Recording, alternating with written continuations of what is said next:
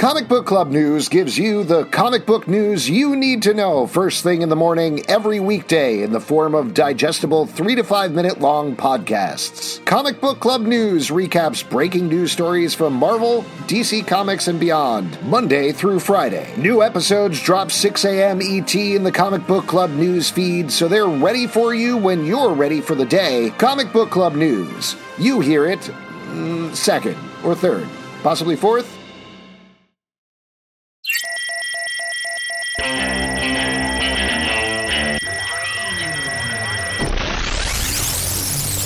What is up, everybody? Welcome to The Stack. I'm Alex.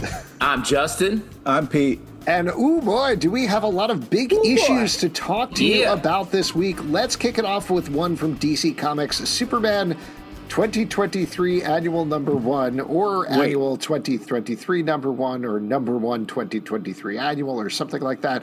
Written by Joshua Williamson, art by Mahmoud Asrar, Edwin Galman, Caitlin Yarsky, Max Rader, and Jack Herbert.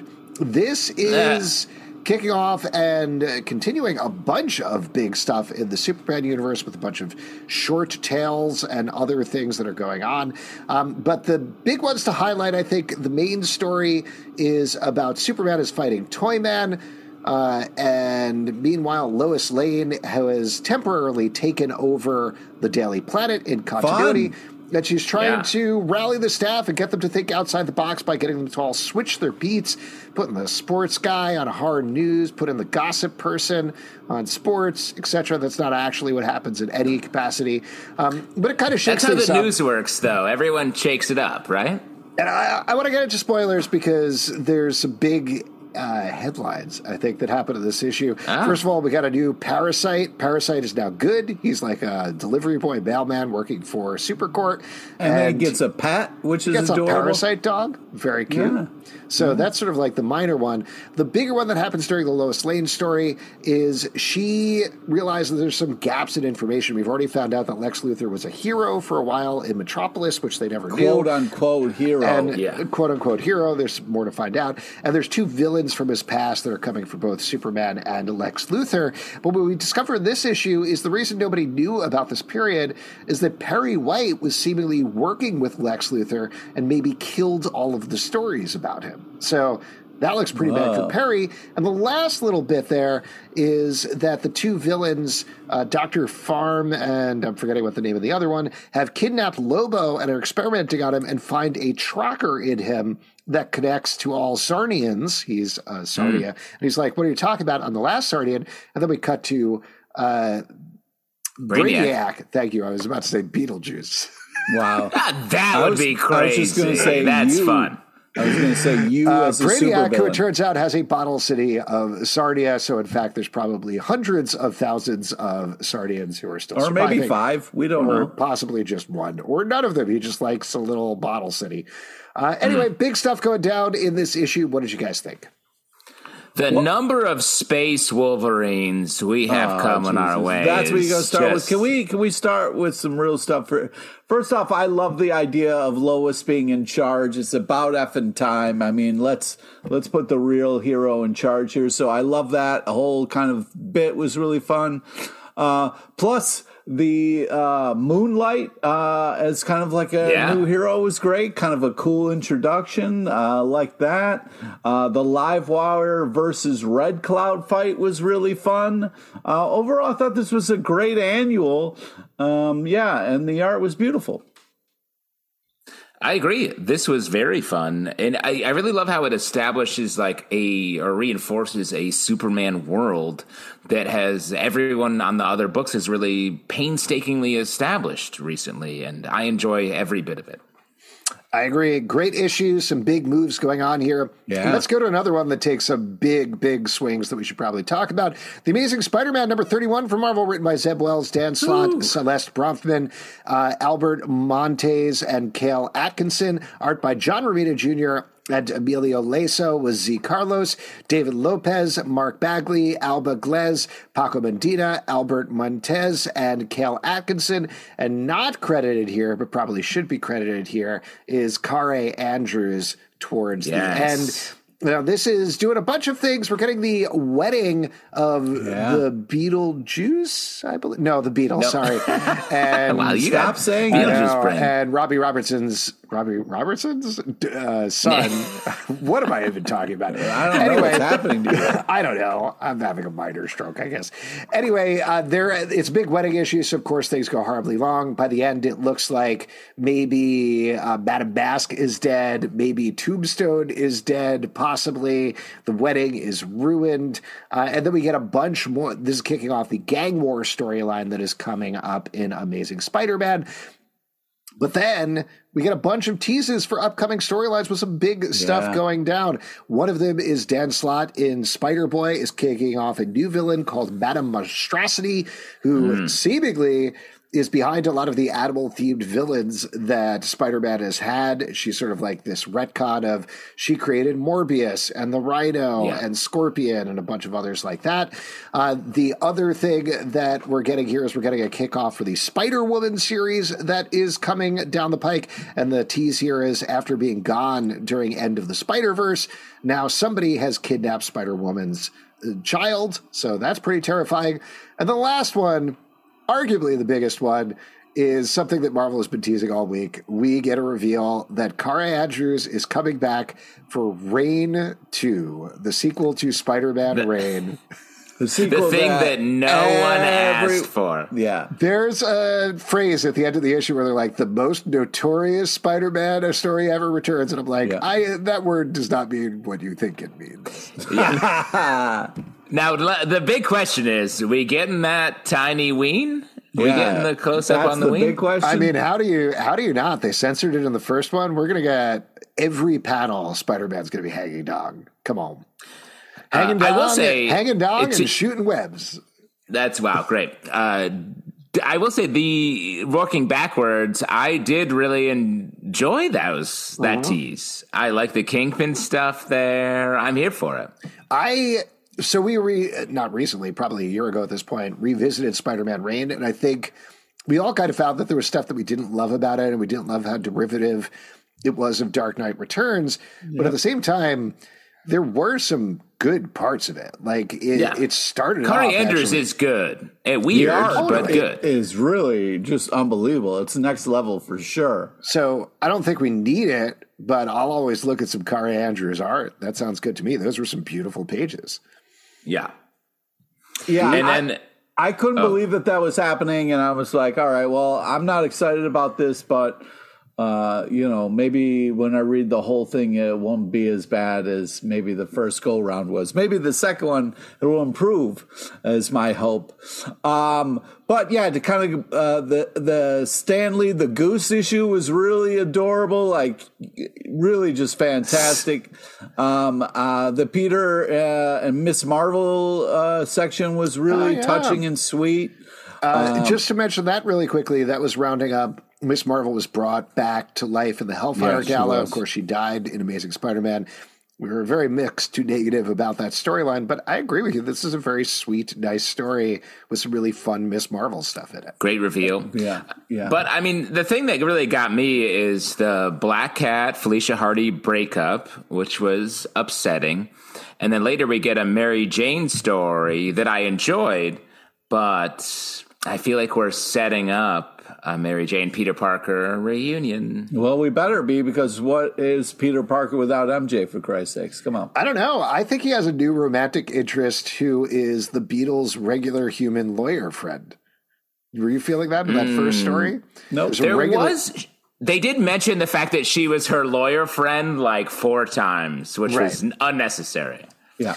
I think we're going to get this new lawyer friend is going to be a romantic interest who's like, doesn't know Peter is Spider-Man. It's like, great, finally a normal person that I can hang out with who isn't all of these female supervillains.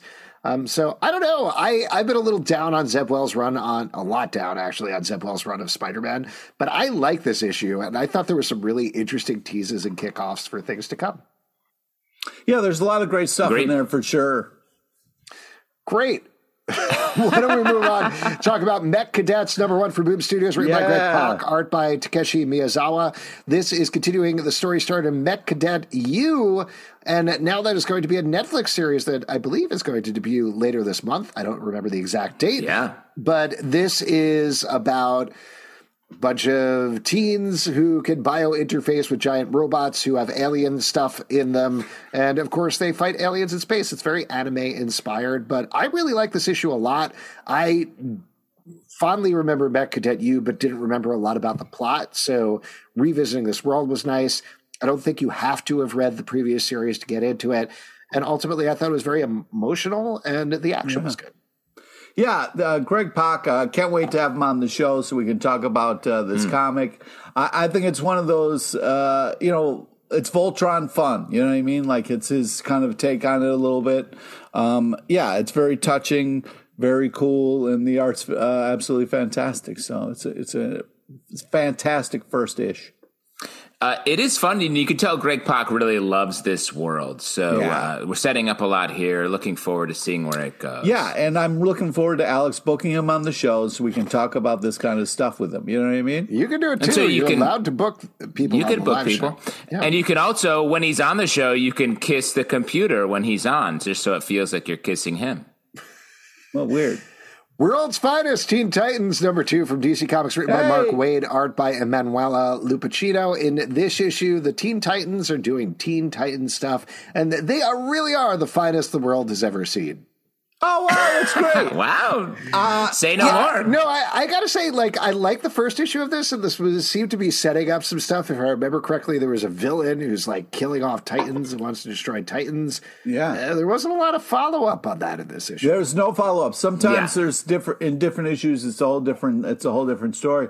I feel like what's interesting about this is they're all having kind of nightmares, and it's like, well, Night Terrors is going on right now, guys. Why wouldn't you just kind of lean into that more and have this Night Terrors issue? You know what I mean? Well, there was also, I agree with you, there was a Night Terrors Titans issue. So yeah, confusing. So, but it's a little, you know what I mean? It's too much. Same. Yeah, and also the Titans are going to a Titan Con. You know what I mean? And I'm kind of all right, guys, the meta factor. Well, every year you go to LucidCon, right? Yeah, where anyone whose name is Lucid hangs out. It's fucking cool. Lucid. It's the opposite of Titan. Oh, I see what you did there. Okay, my bad. Yeah. Great. That was a great review of this issue. What did you think, Justin? I really like this issue. Mark Waid is great. I feel like he's enjoying writing this. He's writing the Titans. He's been writing more comics. Happy to have him back. Love this artist, though, as well. Yeah, great expressions throughout. Star Wars Return of the Jedi, Max Rebo, #1 from Marvel, written by Daniel that's how you say Older, that. art by Paul Fry. If you ever wondered what was going on with the blue musician in the Star Wars universe, guess what? He is heavily depressed. Yeah, if you were like, hey, man, depressed. I love this character, I'm sure he's just fun and, no, this is a fucking sad. It's like, hey, if you want a story about the musicians on the Titanic as they're going down, why would they keep playing? This is what this is. That's a great review, Pete, because I agree. I was like, this has been a guy that I've been like, he's fun. Look how fun he's having. Oh, every time I see him, I'm like, yeah, Reba. His little blue nose is moving when he's jamming, but he's miserable. He's a sad This man. is the sort of book you want to put on the Peanuts music in the background, the doo-doo-doo-doo-doo, because he spends the entire issue walking around like that. But really good. Once you get past the fact that, whoa, he's very heavily depressed, I thought the exploration of it was really fascinating, and just sort of having him wander through the background of Return of the Jedi was really interesting. I liked it a lot. Yeah, I mean, that part was fun, but I feel like he was just not the main character. At the end, he's like, I just still love jamming. Now I'm doing a new song, which is, I like the hopeful ending, because I was really worried when it starts. I was like, oh man, am I going to curl up into a ball at the end of this issue? But yeah, I also really felt like they did a great job with the art, capturing the Star Wars feel. It really feels like it comes from the Star Wars world, and you really feel like you're in Return of the Jedi. It's pretty neat. Yeah, and whatever you do, don't go to Google and Google Max Rebo butt because you're not going to enjoy yourself. Oh, The wow. Enfield Gang Massacre #1 from Image Comics. Good advice. Written by Chris Condon. Public service. Art by Jacob Phillips. This is a spin-off prequel of That Texas Blood that takes place a couple hundred years earlier, something like that. Anyway, it's focusing on the gang of the title. It's very much a Western. We had Chris Condon and Jacob Phillips on the podcast a couple of weeks back to talk about this book, so go back and check it out. But as we told them there, I will back it up here. Great book. Everything they Great do book. Really interesting and very different and unique. Justin, I know you're a big fan, so take it away. Huge fan. I love this team. This story takes place in 1906, so really brings us back. Like you're Just saying, a couple Alex. years before you were born. Yeah, just to touch me. I'm the young, fresh You host get of Comic real Book Club. upset. Yeah, because you're the youngest. Oh, man, are you?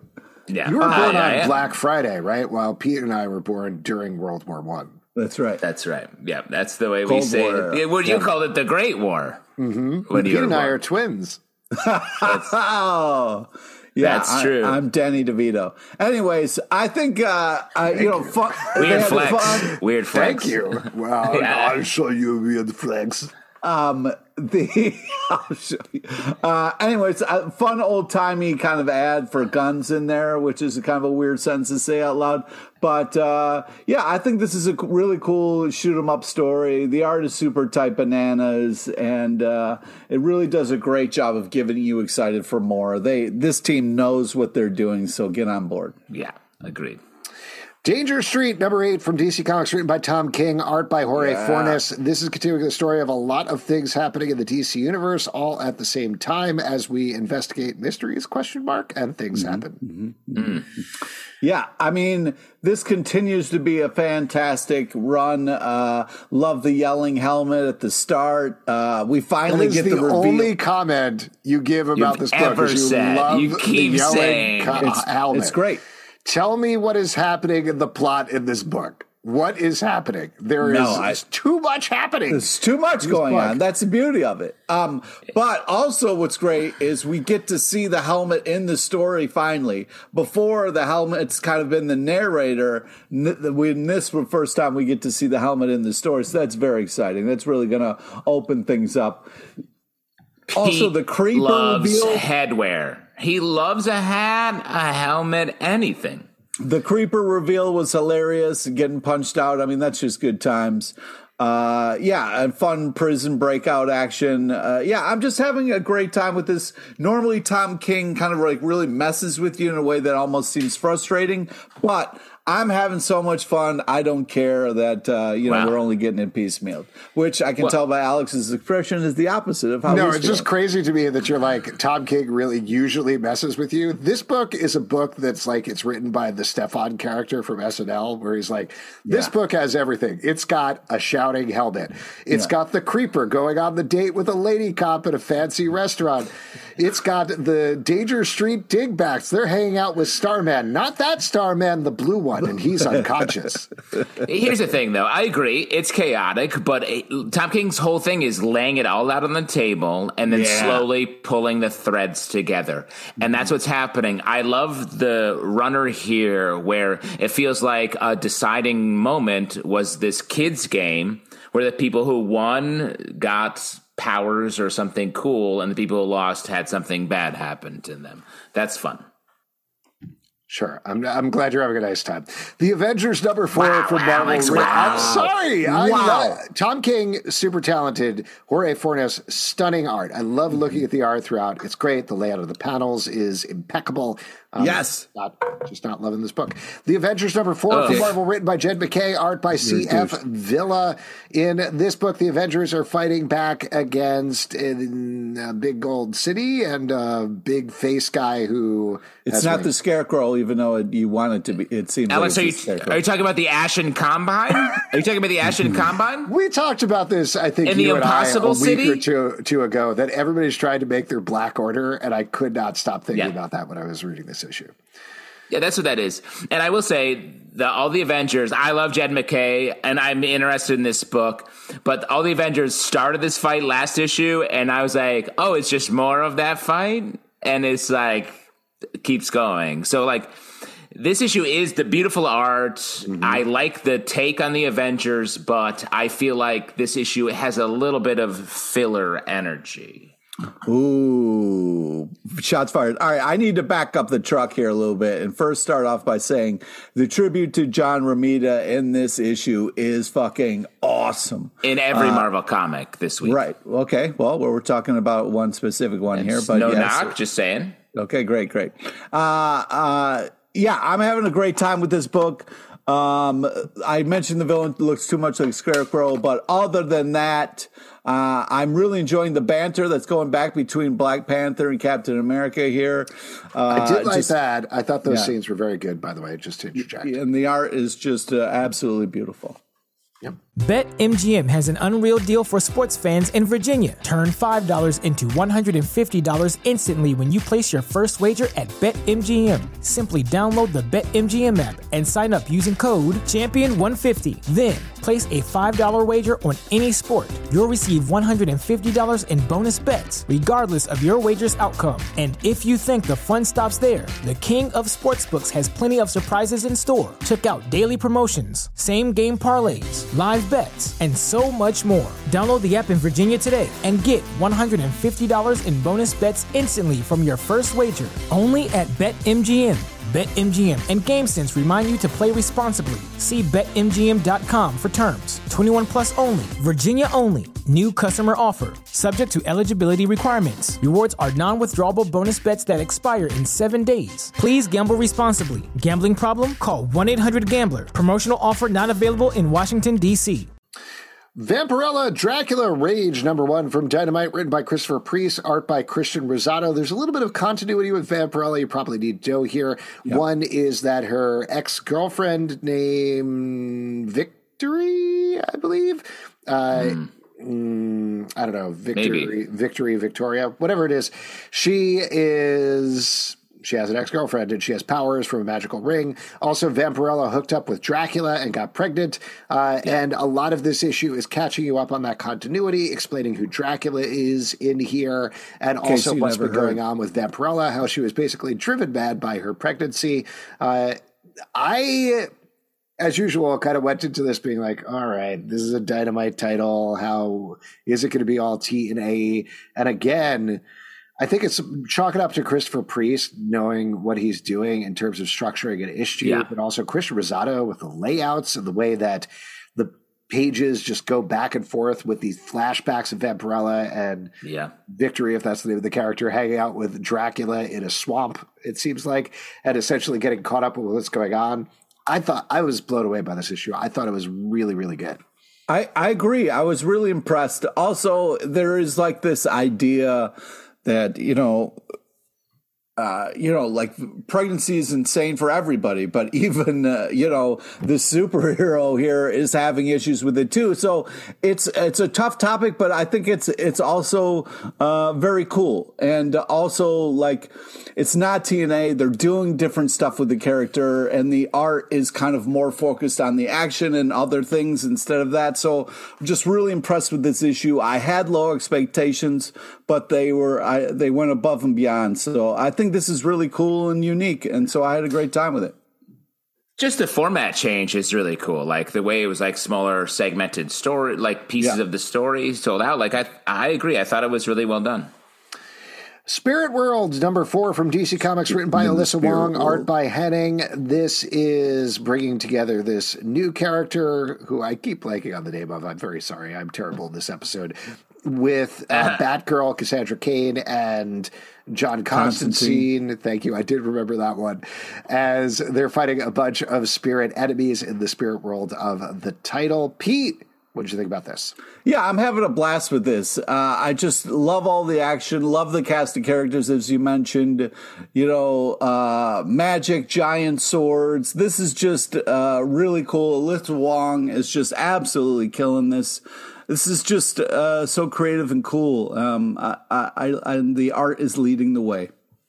Xanthi is the name of the character, I believe. Xanth? Xanth. Like the Piers Anthony series? Yes, I think that's what the reference is for sure. I will say I do like this. I think the art is cool. It feels like it's a little like I don't quite know what the stakes are for everyone. It feels like everyone's like, this is horrible, but we did it. Great. Now this is horrible. We are doing this. It's great. So I feel a little bit lost in the flow of the narrative, but I do like this world. I like that the Hellblazer is just like along for the ride in a fun way. Yeah. And Batgirl feels a little lost in it as well. I'm not getting a lot of the Cassandra character here. But I would like to see this world explored more. I do like Batgirl's new costume. I think it's well designed. Cool. Thank you. Cool. Good enough, Alex. Cool. Good enough. Cool. Guardians of the Galaxy #5 for Marvel, written by Jackson Lansing and Colin Kelly, art by Kev Walker. In this issue, the Guardians are taking the fight to Grootfall, this massive fiery version of Groot that is attacking the universe. Man. We don't get a ton of answers here, but we do see the Guardians leading a final charge against Groot, with Star-Lord really trying to save him and help him, even though we don't know exactly what's going on. Pete, you love this. Yeah, I'm having such a great time with this. The art is super tight bananas, so creative, the artwork. I really love the way the art kind of really shapes the characters and makes them feel different. Yeah, but this is super sad. Just like the new Guardians movie that's now on Disney Plus, I got really emotional. I love when characters are kind of fighting for each other. And, sneaky tease. And I just think it's... I love them trying to come together and save Groot against all odds here, and I'm really worried about it, but hopefully, we kind of get a cliffhanger ending in here. Hopefully the whole team doesn't die trying to save Groot. But man, this is just absolutely hilarious and a ton of fun, and totally worth picking up.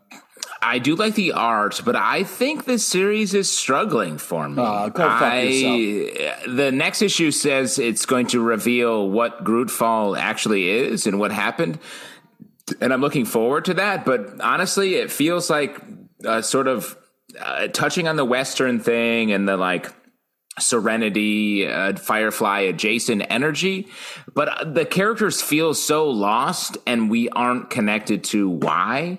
So one of their fucking teammates is down, man. That's why they're lost. You fuck. Yeah, but we don't know why, and we don't know what happened. Not yet. No, so I'm just saying I wish I knew that. And so maybe next issue I'll enjoy it. No, you don't have to tell me that. I do that. Okay. Yeah, that's literally our jobs. That's what we are paid for on a daily basis. Do you yell at your coworkers, Pete, every day? Keep working. Everybody keep working. Yeah. Appreciate Killer Queens 2, #1 from Dark Horse Comics, written by David M. Boer, art by Bradley Clayton. In this issue, we're returning to the world of Killer Queens, an openly LGBTQ plus universe of fun, raucous adventures. What'd you guys think about this one? Space Pride looks crazy. Looks like very fun. So I'm down for that. And this is a fun story. I look forward to they've just sort of set the status here, and let's get out. Let's keep going. I agree. This is really fun start. It's a fun space romp, interesting characters, very creative stuff. The unicorn pooping rainbow is just hilarious. Art's absolutely fantastic. They you have the same tattoo. Yes, not in the same place, but same tattoo. It's one of those things where they do a great job of setting up the world. I'm interested to see what's going to happen next. They haven't really teased it, but they just kind of are sitting in it, and I think that's a confident move. One place you could probably check it out is Killer Queens, because this is a sequel, Killer Queens 2. We did read earlier issues of that, so that did a good job of establishing the world before we got here. Who are you picking a fight with, Axel? Yeah. Everybody, all the time. Yeah. Let's jump to our Night Terrors block and talk through all of that. As we've been doing every week, we've been talking through all the issues of DC Comics Night Terrors. Big one this week is Night Terrors #3, written by Joshua Williamson, art by Giuseppe Camuncoli, Stefano Nessi, and Casper Wingard. But we've also got Night Terrors Zatanna #2 by Dennis Culver and David Baldian, Night Terrors Green Lantern #2 by Jeremy Adams and Alex Segura, art by Eduardo Pensica, Jordi Tarragona, and Julia Ferreira, and Mario Fox Fucilio. Night Terror's Robin, number 2 by Kenny Porter and Miguel Mendoza. Night Terror's Shazam, number 2 by Mark Waid and Roger Cruz. And Night Terror's The Flash, number 2 by Alex Paknadal. Art by Daniel Bayliss and Tom Derenick. Let us talk about Night Terror's number 3 first, just because, Pete, I know you were super into that. And, of course, that is the core title of the crossover. Yeah, this is a ton of fun. I'm loving this. I really like the, spoilers, but I really like the, Dead Man talking to Damien about father and son stuff. I thought that was super touching in the middle of all this madness. Also, did Batman just rip the Nightmare Stone out of Dead Man's body? Like, holy shit, man. That was fucking bananas. What a badass cool thing to do in the middle of this Night Terrors thing. Oh man, I really had a guffaw moment, a holy shit moment, if you will, and it was glorious. I also really enjoyed this. The fact that it was Dead Man's heart, essentially. Yeah. Did not see that coming. Spoiler. Namshibai, dude. Come on. Got that hard. Because I thought it was going to be in Sandman or another of the major characters here, just stashed in their brain somewhere. But instead, they just had to rip it out of Dead Man's corpse. Really enjoy the art on this one as well. Yeah, really great covers overall. This whole Night Terrors thing continues to be such really crazy covers. Sorry, Alex, didn't mean to cut you off there. No, I was just going to say, why don't we jump into some of the individual issues? I actually wanted to give a shout out. I didn't love the first issue of this, but Night Terror's The Flash, number 2, I thought agreed. Was maybe my favorite one of the week. It's just this terrifying thing where the first issue set up that Barry is trying to save Wally. His nightmare is Wally dies. So he travels back to the past, keeps trying to save him. It doesn't work. In this issue, he goes too far and he's going through the Speed Force so many times it starts to wreck and change his body in horrific ways. I'll tell you what, there's some imagery that happens in here, and the way that they hit this frankly felt to me like what they tried to do in the Flash movie, but 1 billion times better. Well, I agreed. It reminded me of that a lot, and I enjoyed this much more and had much more body horror to it in the way that it should. Yeah, I disagree. The holy kind of thing looked dumb. I just think that the holy thing. Yeah, he's got holes in him from all the time traveling bullshit he's doing. He didn't have holes. He turned into like some sort of misshapen monster. Yeah, he's got like craters in his face. He's got speed holes. Speed holes. Yeah. You got speed holes. You go faster when you have speed holes. That's why I put speed holes in my car. Yeah, the whole right. Like Usain Bolt has a bunch of speed holes as well because he goes. Yes. I don't know what you're. Pete's cartoon sleeping. Sorry, when he talks about the Flash, he gets tired and falls to cartoon sleep. Yes, you can see it if you're watching the video. There's a feather on his nose. It just keeps going up. Oh wow, very old school Looney Tunes style there. Yeah. So I thought that one was really good. What ones would you like to shout out, Pete? If that was not your favorite, what would you like? Oh man, Robin number 2, some really amazing covers as well. Love this Robin team up here, touching Tim and waiting for backup moment. It was a real touching kind of move, and then him and Robin back and forth was really awesome. I'm having a blast with that. Also, before Zelbin cuts me off, the Zatanna number 2. I'm cutting you off because I'm going to take Zatanna number 2. All right, because buddy. I enjoyed that one. I really liked the Flash.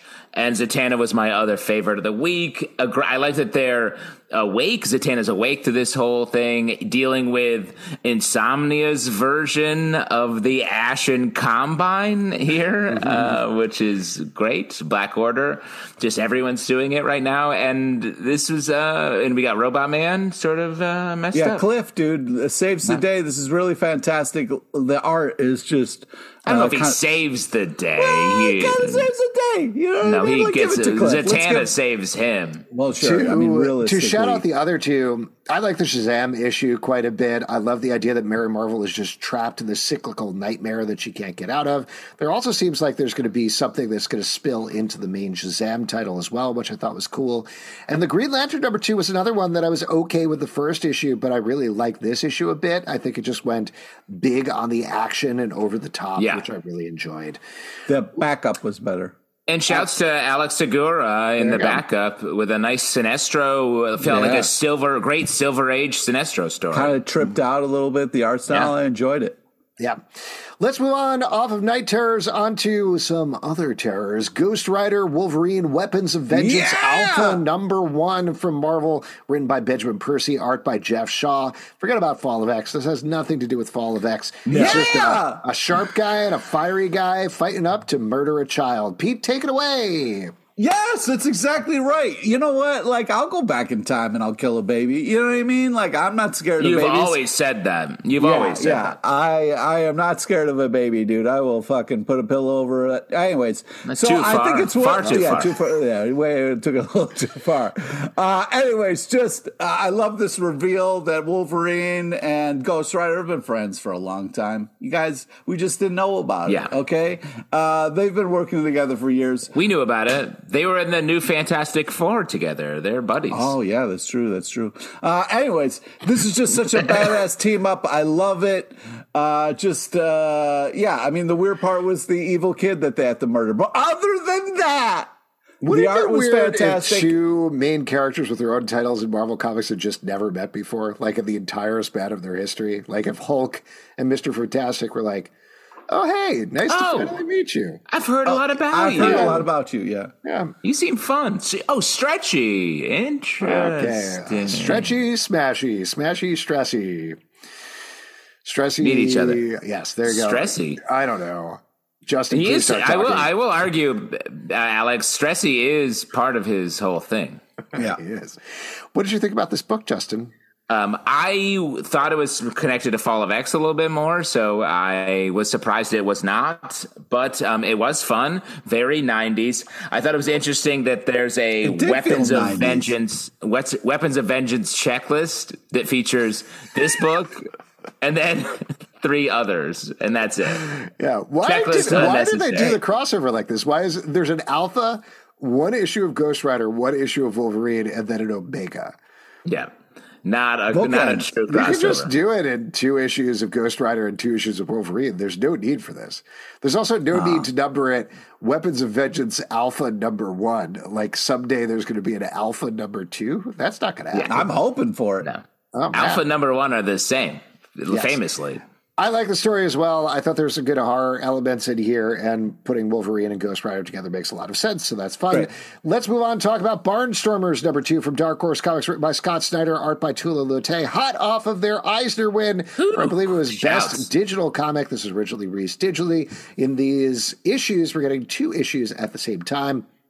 This is about a Bonnie and Clyde type couple who's traveling around. In this issue in particular, they're using their aeroplane to rob from the rich and give to the poor. Unfortunately, there are forces that are conspiring against them. And also, the guy part of the Bonnie and Clyde couple is maybe kind of insane and sees a robot man who is taunting him from the neon sky. Like we all do. Like everybody does. Yeah, I mean, we've all gone through stuff. I've seen a robot fly.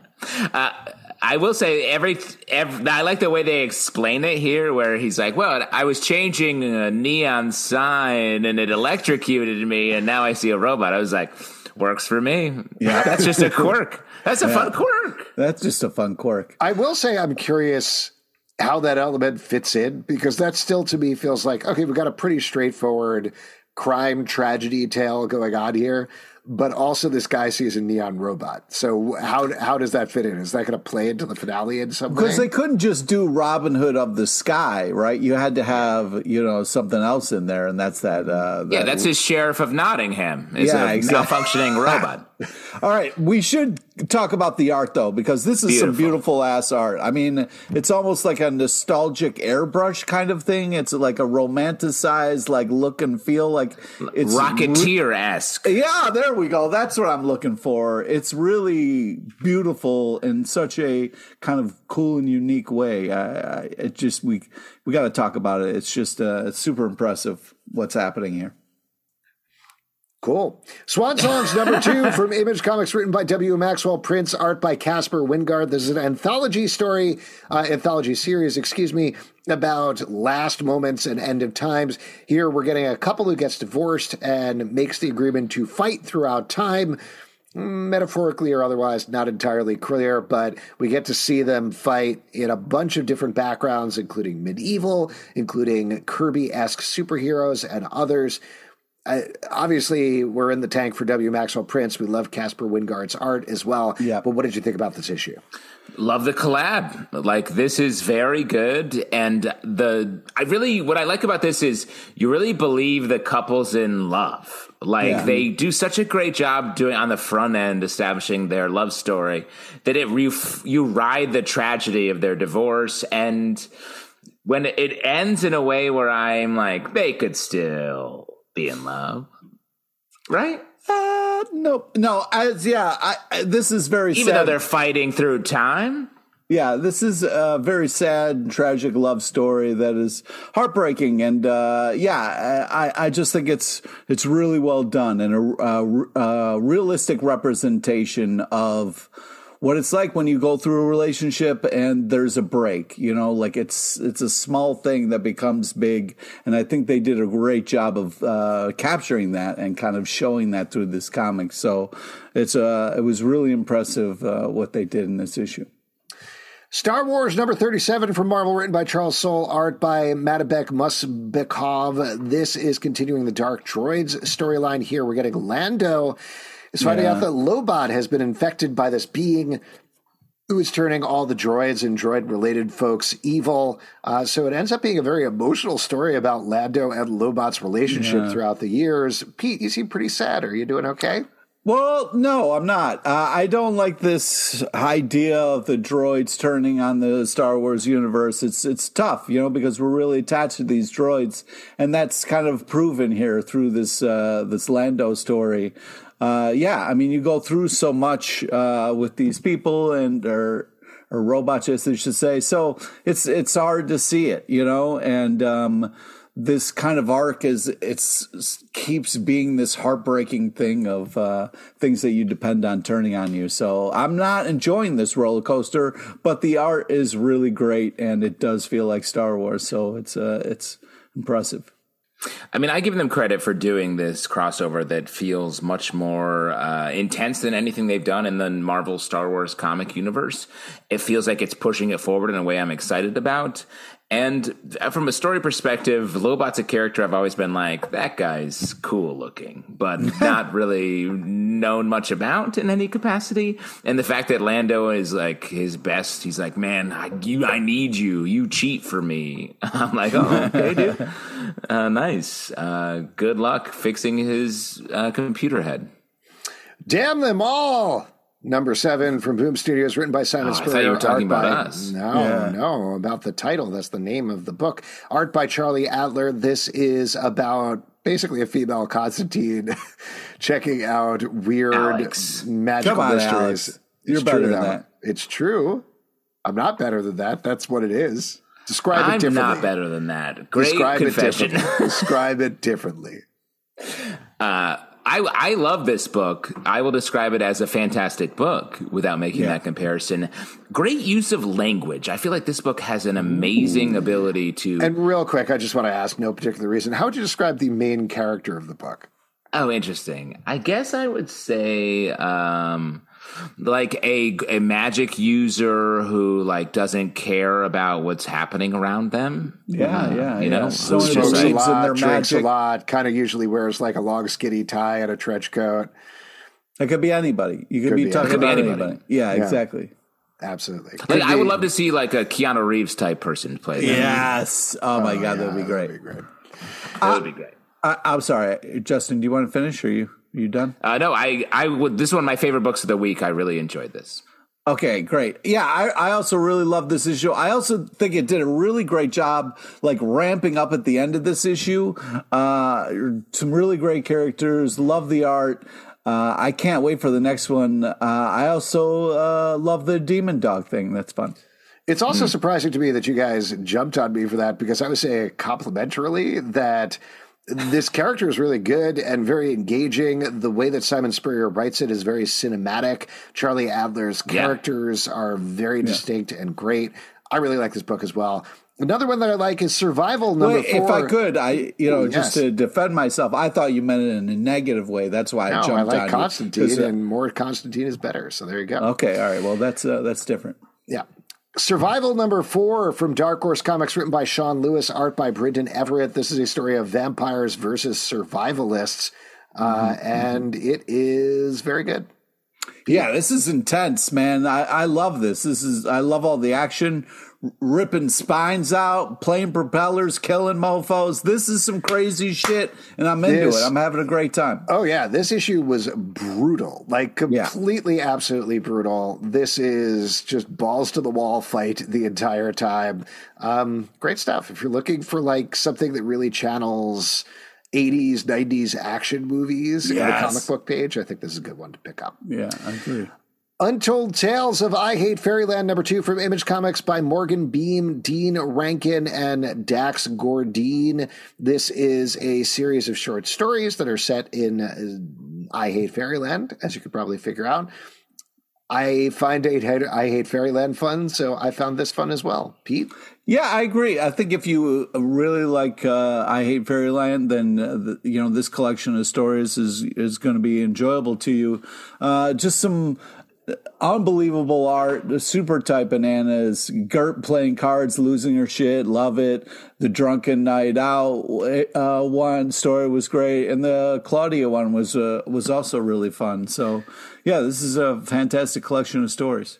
If you know the book Raw from back in the day, I don't know if you know that, like the indie collection, I think Art Spiegelman curated it or something like that. This reminds me a little bit of that on a very micro scale, just in terms of having a bunch of really fun indie creators and then all filtered through I Hate Fairyland.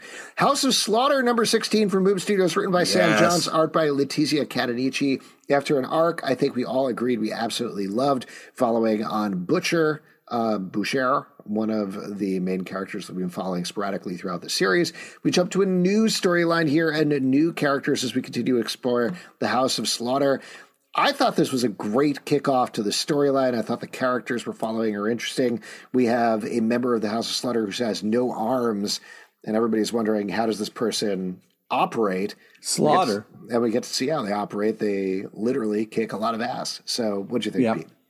Yeah, another banger-ish. At the end, the spoilers, the creepy cutout people really fucking spooked me out, man. And it's a weird thing where you're scared of paper cutouts, but just hats off to the artist and what they're accomplishing here. I love how big and confident the storytelling is, where you're like following and then they just go, no, we're just going to talk about somebody else in this House of Slaughter. So it's really cool the way they're kind of taking their time and telling a bigger story instead of kind of like a little bit at a time. We're getting stuff all over the place, and they're really building out the world, which is very cool. Totally. Murder, Inc., Jagger Rose, number 4 from Dark Horse Comics, written by Brian Michael Bendis, art by Michael Avon Oeming. In this issue, Jagger Rose herself has become the leader of the Mafia, which means she's the leader of the entire world, basically. Wild, crazy series, I gotta say. Yeah, I mean, if only we had him on our show talking about this. We did. Just to specify, we had him a couple of weeks back. We did multiple times. Yeah. Ooh, fun echo. That's the bit. I love this, like, spoilers, but the really cool last line we get here is just so cool. I think this is such an interesting story. We're getting it kind of told a little bit at a time, and I'm appreciating it and loving it. And of course, you can't say enough about the Oeming art. It is just super tight, badass. And the Takisomi colors as well, which are absolutely gorgeous throughout. Last but not least, let's talk about Establishing Shot, written by Will O. Mullane, art by Alfie Gallagher, Lane Lloyd, Edison Neo, Daniel Romero, Butch Mappa, and Clark Bint. This is a book that was sent over to us by Will, but it is a collection of short stories all written by him with art by different people. This was a absolutely wild read, I thought. I really, really enjoyed a lot of these stories, particularly the art, nothing against Will's writing, but the art is absolutely gorgeous throughout here, and there's so many different styles throughout. What'd you think, Pete?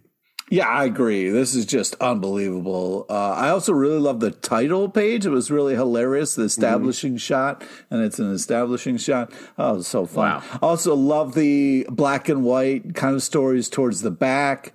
It was really cool. I love the Manhattan Elsewhere in Manhattan storyline. The sound effects in the city was hilarious with that little that kid with the ice cream cone. So funny. Very much enjoyed all these stories that are just so well put together and so well done.